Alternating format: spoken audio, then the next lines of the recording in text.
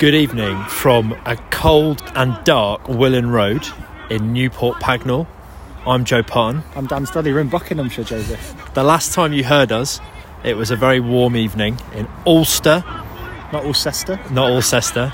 And that was peak lockdown. We ended Series 1.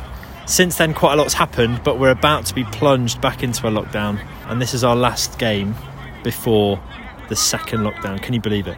I can't. We're actually quite pressured to get this done because we want a bit of football going on in the background, and we've been trying to think about how to put this episode together. And we've got 40 minutes of football left to get it done, haven't we? So we can't have many drafts. It's got to be done, isn't it, straight away? It's maybe our last 40 minutes of football of 2020. But never fear, lockdown is upon us again. But we are back with Series 2 of We Found a Game.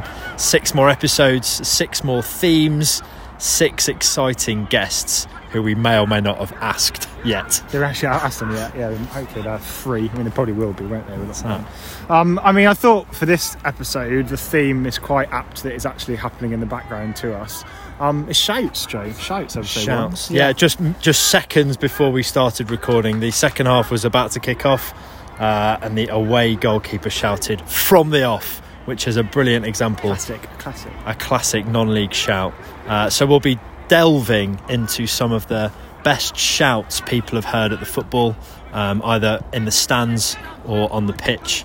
And we've got plenty more themes to, hopefully, like we did last time, fill your footballing void. Obviously, we'll go through kind of what football in lockdown is going to look like. Obviously, the top 6 tiers of English football is going to continue as is behind closed doors. And we're going to fill you in with a bit of Belarus because we need to keep Belarus going, Joe. It hasn't stopped. So we're very happy to be back and to have you with us. We hope you're all staying safe.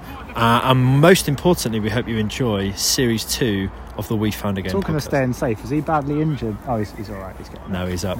The physio's got his apron on, just in case. The other physio's got 3 bum bags around his waist. So I don't know what's in the third one. Should we get going with the episode? Let's do it. Okay. Up the Newport Pagnell town.